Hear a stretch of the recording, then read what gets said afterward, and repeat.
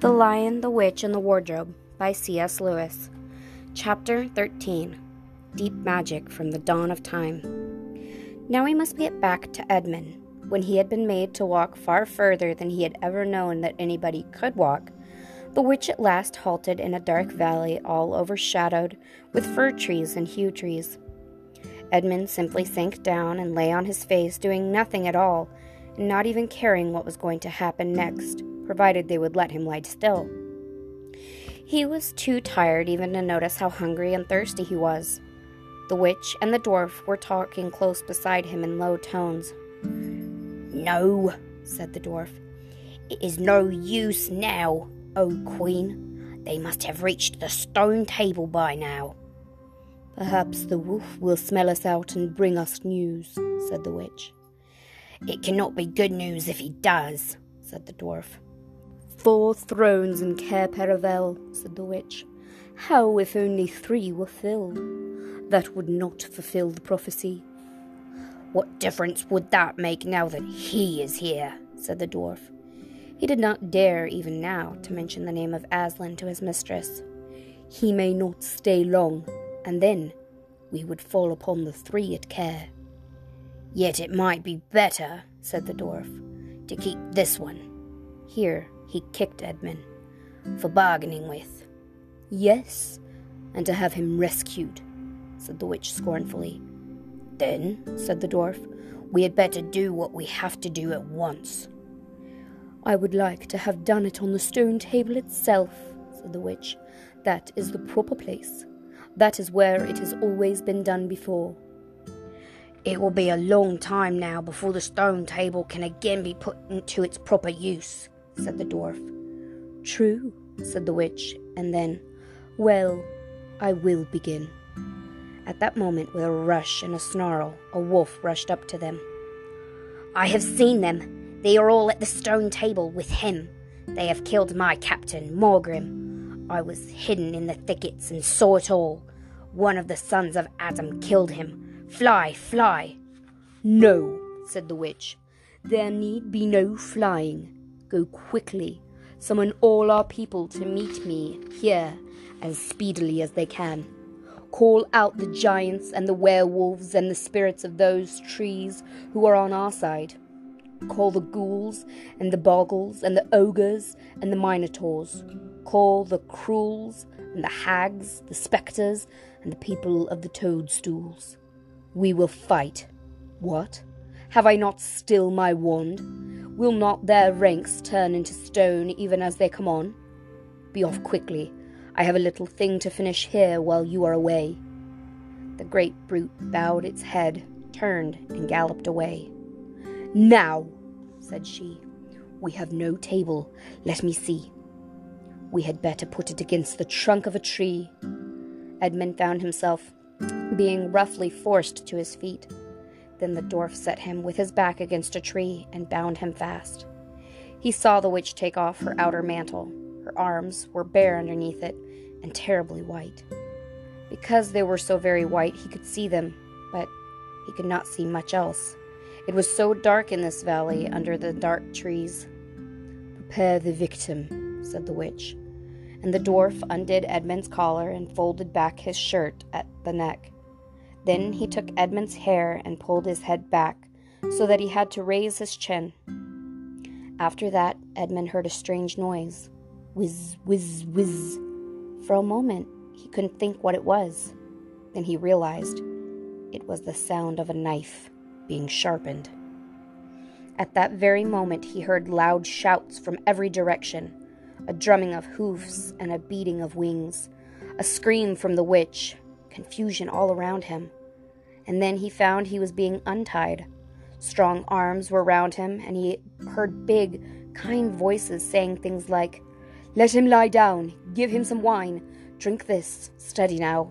You'll be all right in a minute." Then he heard the voices of people who were not talking to him, but to one another. And they were saying things like, "Who's got the witch? I thought you had her." "I didn't see her after I knocked the knife out of her hand. I was afraid of the dwarf. Do you mean to say she's escaped?" "A chap can't mind everything at once. What's that?" "Oh, sorry, it's only an old stump." And just at this point, Edmund went off in a dead faint. Presently, the centaurs and unicorns and deer and birds, they were of course the rescue party which Aslan had sent in the last chapter, all set off to go back to the stone table, carrying Edmund with them. But if they could have seen what happened in that valley after they had gone, I think they might have been surprised. It was perfectly still, and presently the moon grew bright. If you had been there, you would have seen the moonlight shining on an old tree stump and on a fair-sized boulder. But if you had gone on looking, you would gradually have begun to think there was something odd about both the stump and the boulder. And next you would have thought that the stump did look really remarkable, like a little fat man crouching on the ground. And if you had watched long enough, you would have seen the stump walk across to the boulder, and the boulder sit up and begin talking to the stump. For in reality, the stump and the boulder were simply the witch and the dwarf. For it was part of her magic that she could make things look like what they aren't, and she had the presence of mind to do so at the very moment when the knife was knocked out of her hand. She had kept hold of her wand, so it had been kept safe too. When the other children woke up the next morning, they had been sleeping on piles of cushions in the pavilion. The first thing they heard from Mrs. Beaver was that their brother had been rescued and brought into camp late last night, and was at that very moment with Aslan. As soon as they had breakfasted, they all went out, and there they saw Aslan and Edmund walking together in the dewy grass, apart from the rest of the court. There is no need to tell you, and no one ever heard, what Aslan was saying, but it was a conversation which Edmund never forgot. As the others drew nearer, Aslan turned to meet them, bringing Edmund with him. "Here is your brother," he said, "and there is no need to talk to him about what has passed." Edmund shook hands with each of the others and said to each of them in turn, "I'm sorry," and everyone said, "That's all right." And then everyone wanted very hard to say something which would make it quite clear that they were all friends with him again, something ordinary and natural. And of course, no one could think of anything in the world to say. But before they had time to feel really awkward, one of the leopards approached Aslan and said, "Sire, there is a messenger from the enemy who craves attention." "Let him approach," said Aslan. The leopard went away and soon returned, leading the witch's dwarf. "What is your message, son of Earth?" asked Aslan. "The Queen of Narnia and Empress of the Lone Isles desires a safe conduct to some and to speak with you," said the dwarf, "on a matter which is as much to your advantage as to hers." "Queen of Narnia, indeed," said Mr. Beaver. "Of all the cheek—" "Peace, Beaver," said Aslan. "All names will soon be restored to their proper owners. In the meantime, we will not dispute about them. Tell your mistress, son of Earth, that I grant her safe conduct on condition that she leaves her wand behind her at that great oak." This was agreed to, and 2 leopards went back with the dwarf to see that the conditions were properly carried out. "But supposing she turns the 2 leopards into stone?" whispered Lucy to Peter. I think the same idea had occurred to the leopards themselves. At any rate, as they walked off, their fur was all standing up on their backs, and their tails were bristling, like a cat's when it sees a strange dog. "It'll be all right," whispered Peter in reply. "He wouldn't send them if it weren't." A few minutes later, the witch herself walked out onto the top of the hill and came straight across and stood before Aslan. The 3 children, who had not seen her before, felt shudders running down their backs at the sight of her face, and there were low growls among all the animals present. Though it was bright sunshine, everyone felt suddenly cold. The only 2 people present who seemed to be quite at their ease were Aslan and the witch herself. It was the oddest thing to see those 2 faces, the golden face and the dead white face, so close together. Not that the witch looked Aslan exactly in his eyes. Mrs. Beaver particularly noticed this. "You have a traitor there, Aslan," said the witch. Of course, everyone present knew that she meant Edmund. But Edmund had got past thinking about himself after all he'd been through and after the talk he'd had that morning. He just went on looking at Aslan. It didn't seem to matter what the witch said.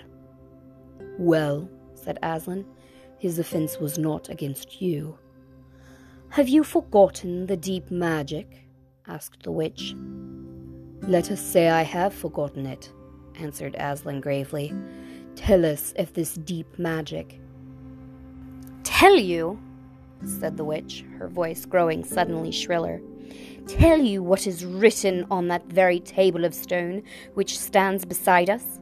Tell you what is written in letters deep as a spear is long on the firestones on the secret hill? Tell you what is engraved on the scepter of the Emperor beyond the sea? You at least know the magic which the Emperor put into Narnia at the very beginning. You know that every traitor belongs to me as my lawful prey, and that for every treachery I have a right to a kill."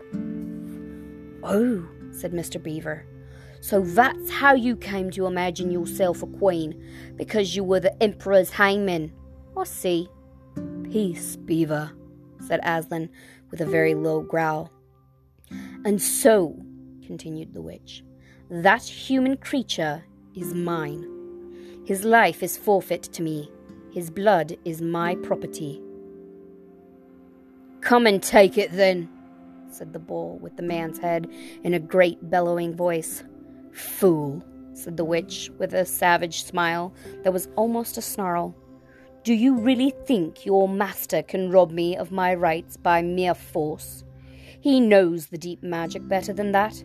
He knows that unless I have blood, as the law says, all Narnia will be overturned and perish in fire and water." "It is very true," said Aslan. "I do not deny it." "Oh, Aslan," whispered Susan in the lion's ear, "can't we, you won't, will you? Can't we do something about the deep magic? Isn't there something you can work against it?" "Work against the Emperor's magic?" said Aslan, turning to her with something like a frown on his face. And nobody ever made that suggestion to him again. Edmund was on the other side of Aslan, looking all the time at Aslan's face. He felt a choking feeling and wondered if he ought to say something. But a moment later, he felt that he was not expected to do anything except to wait and do what he was told. "Fall back, all of you," said Aslan, "and I will talk to the witch alone."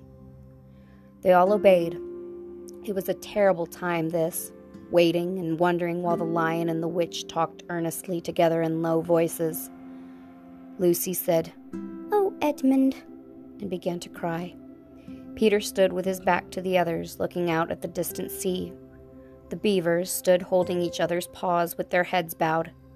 The centaurs stamped uneasily with their hooves.